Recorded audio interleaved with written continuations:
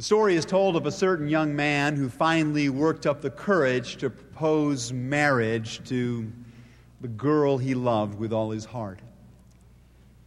He worked up his gumption and came up to her door and rapped upon the door, and when the door swung open wide, he dropped down to one knee and gazed up in her eyes, and this is what he said: "Sue, I know I'm not very wealthy like Waldo, and I know I'm not particularly as well educated as, say, Waldo, but even though I may not be as handsome as Waldo, oh, Sue, I love you with all of my heart." The girl was obviously moved. And with great sincerity, she looked back at him and said, Well, I love you too, honey. But tell me a little bit more about this Waldo.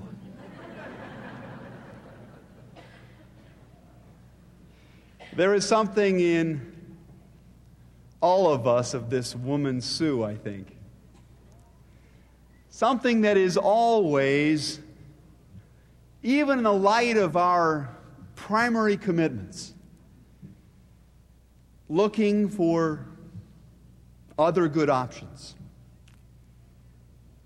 And this may be nowhere near as significant a reality as in the matter of our spiritual life. On one hand, there is this impulse within all of us, I suppose, that binds us to Christ.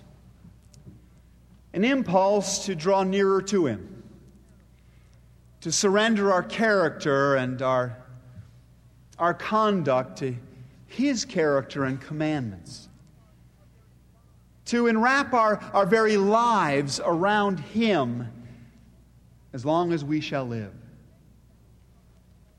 What makes that somewhat hard to do fully, however, is the knowledge that there are these other options out there. That there are other places and people to whom we might go to find the wealth or the wisdom or the warmth that we may seek.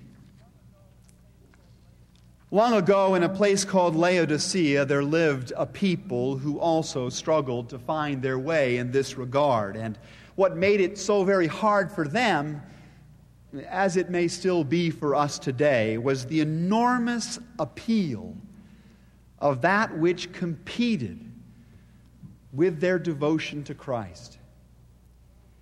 If you were looking for wealth, for example, for real security, Laodicea certainly offered you options.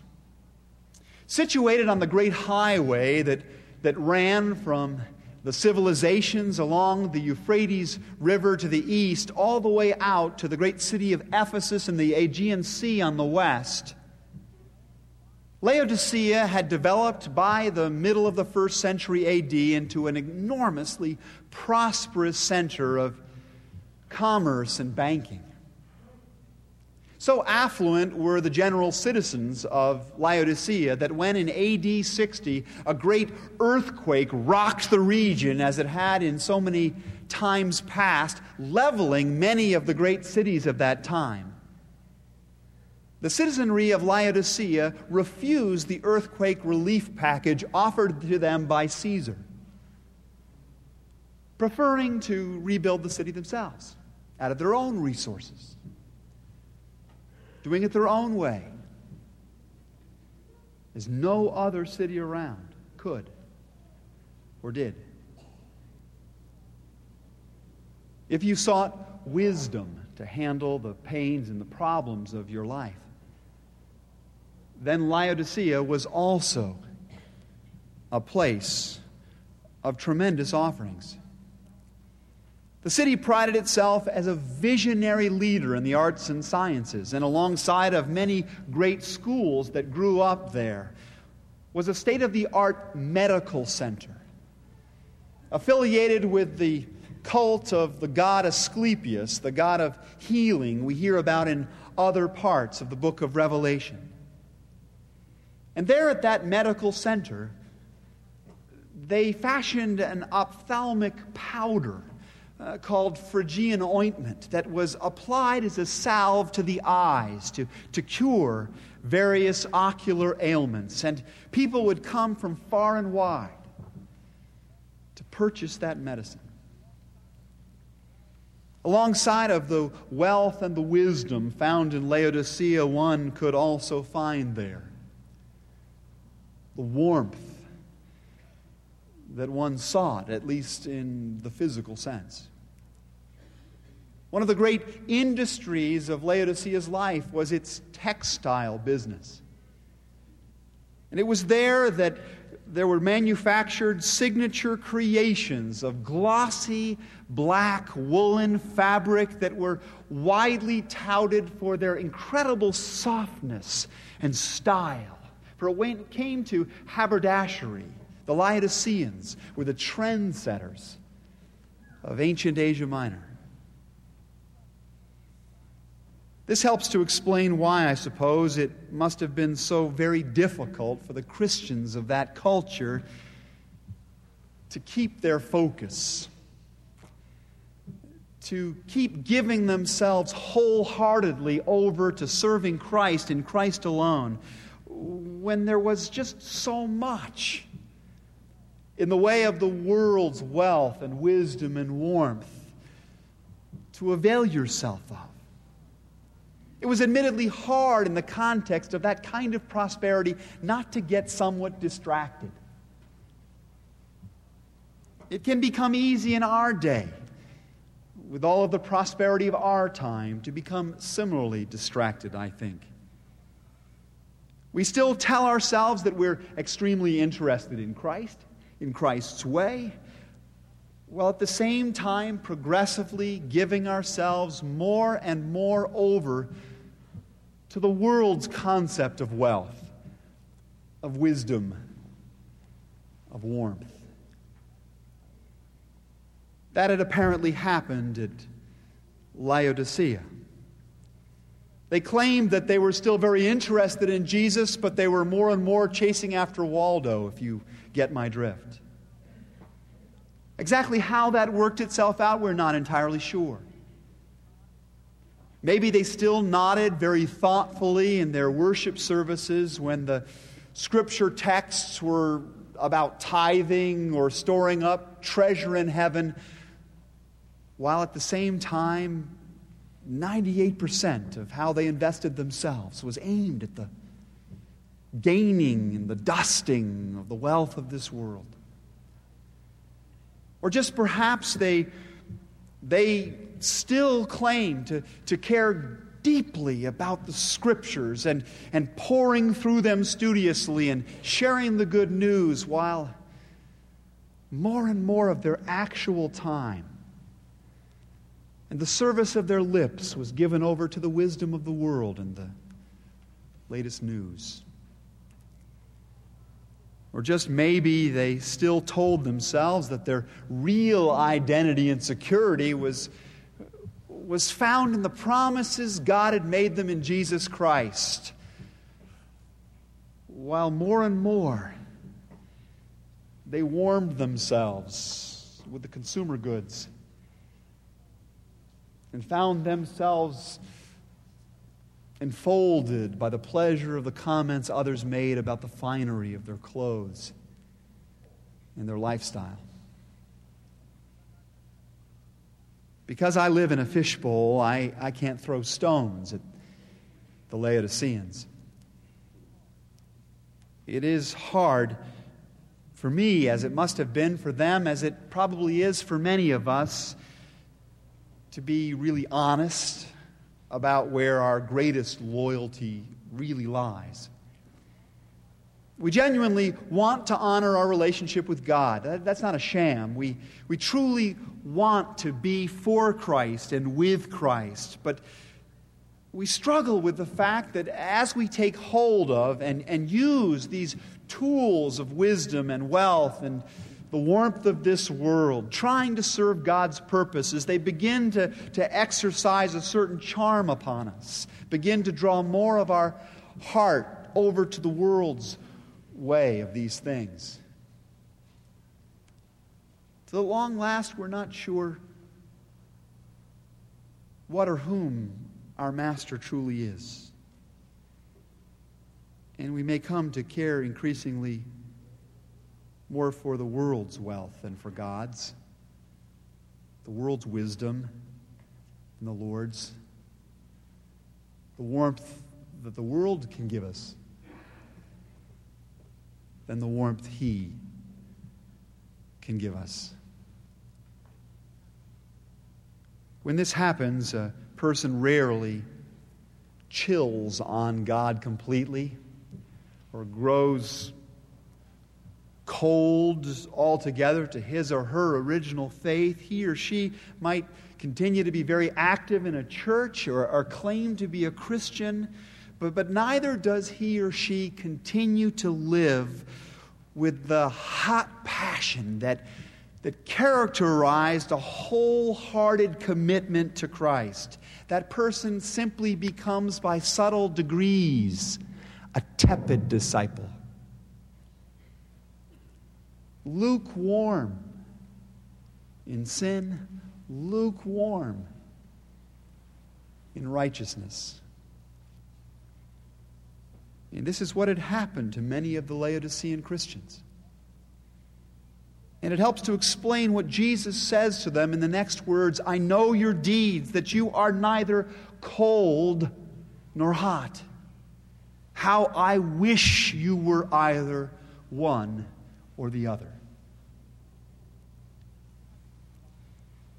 Christ's desire, of course, is that we be hot, that we be on fire for Him, as the Christians were at Pentecost, that we be aglow with the Spirit, as Paul calls the Roman church to be. And fanning that flame is the entire purpose of the 7 letters to the church of ancient Asia Minor. Christ wants followers who will love God and love others with the hot passion we associate with first love. And that's what He calls the believers at Ephesus to.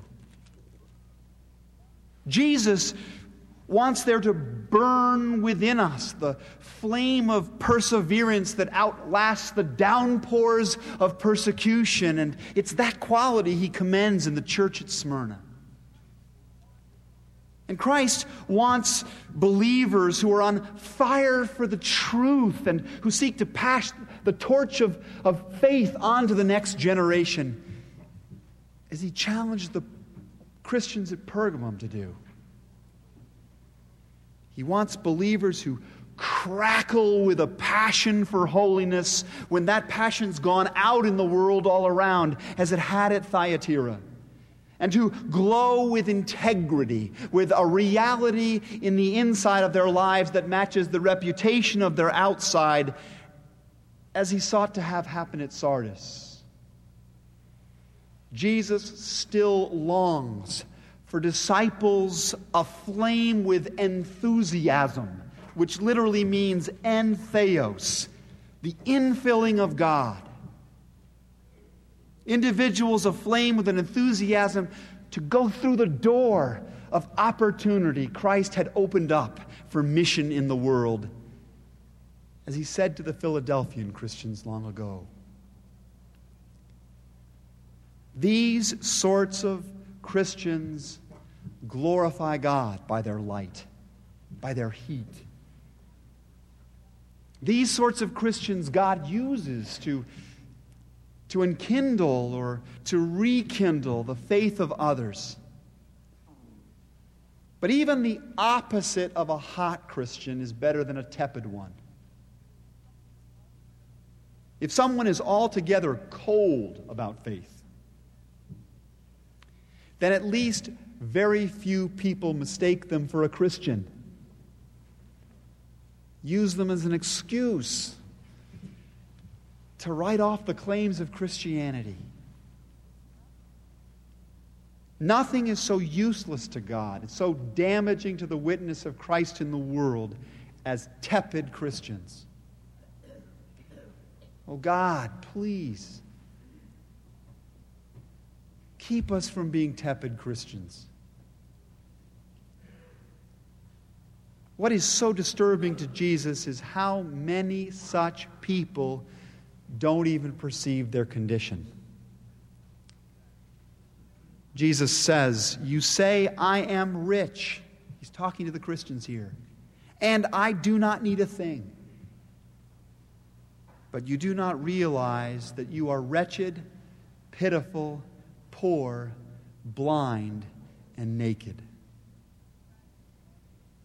The tragedy was the Christians at Laodicea didn't understand their situation, their condition. As far as they were concerned, they were wealthy in the ways that really counted, affluent enough to rebuild their city without the help of Caesar, obviously blessed by God. But Jesus is saying, unless you become humble enough to receive the riches of God's grace, you will never see your character rebuilt.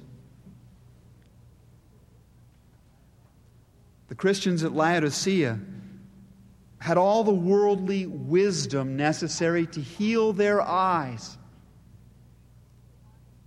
But Jesus was trying to say to them that unless they learn to become open again to the light of God's incoming truth, they would walk in darkness always. They had all the warmth of the latest fashions, but unless they received Christ's love to heat their hearts, to clothe their souls with His righteousness, they would remain shamefully naked in the sight of God. There are only two things that God can do with a people like that. The one is to give up on them. Like a bridegroom whose lover has gone waltzing after Waldo once too often. God can just shake the dust from His feet, turn on His heel, and walk away from their door. Jesus suggests that God's almost ready to do that with the Laodiceans. He says, "I am about to spit you out of my mouth." But here is where the nature of God that Jesus reveals makes at least this lukewarm Christian fall to my knees in humble wonder and worship. For He shows us that God has not stopped loving His people. That even His sharp words of challenge, of condemnation here, are moved, inflamed by a still red-hot passion for His people. "Those whom I love, I rebuke and discipline," He says. And then, just at that moment, when by every human instinct God should have been walking away, seeking someone who was more plain in their devotion to Him, Jesus utters those timeless words that still echo down the centuries and speak to you and me, if we have the ears to hear. "Behold, I stand at the door and knock. And if you will hear my voice and open the door, I will come in and eat with you, and you with me." Jesus comes to knock at the door of the tepid individual's heart once again, calling for a change. To those who open the door, an amazing surprise is in store. There stands one who does not condemn, does not cast out, does not command, but in the words of Jesus, simply counsels, respecting the free will with which He's ennobled us. He counsels us to open our hands and receive the gifts He brings. To receive true wealth, He says. Not the fading baubles of this world, but the gold of my presence and of my kingdom's life, that no thief can ever take away and time does not corrode. Come, take this that you might be rich, gold refined by fire. Jesus says, please receive true warmth. Not the coverings of this world, but the clothes of white that I give you. The acclamation of righteousness, of forgiveness, of new life that I can give you. So that you will know that no matter how the glory of your appearance fades away, no matter how others think of you, you are still blessed. Still clothed in my character and love. Receive, says Jesus, the salve of my Spirit to put on your eyes. And with that wisdom He gives us by the power of His Spirit, our eyes are opened. And we catch a glimpse of the wonder of the feast and the fellowship we have in Him. It must be said that when Christ enters a human heart, it's not to perpetuate a tepid relationship. It's to precipitate a total communion. In other words, it's not simply to stay just for dinner and then be on His way, leaving us to go back to the way our life's always been. It's not to stay confined in the neatly arranged, carefully controlled public rooms of our life and heart. Jesus comes in to take up occupancy in the whole of our life, and for all of our life, He wants to venture into every single room of our character and conduct. He comes to clean out even the locked closets that we don't want anybody seeing the contents of and would never let anyone else in. He comes in to redecorate and to refurbish and refurnish those parts of our life that we've grown so accustomed to that we no longer see. How tattered, faded they've become. He comes to set up new rules and new schedules and new patterns of living. He comes to make the small domain of our lives into an outpost of the grand dominion of His kingdom. The choice that lies for Christians in every age is between the wealth and wisdom and warmth of this world and that of God. Between a tepid religiosity and a passionate, hot discipleship. In the midst of an increasingly cold world, which one will we choose? Whoever has an ear, let them hear what Christ says to the churches. Please pray with me.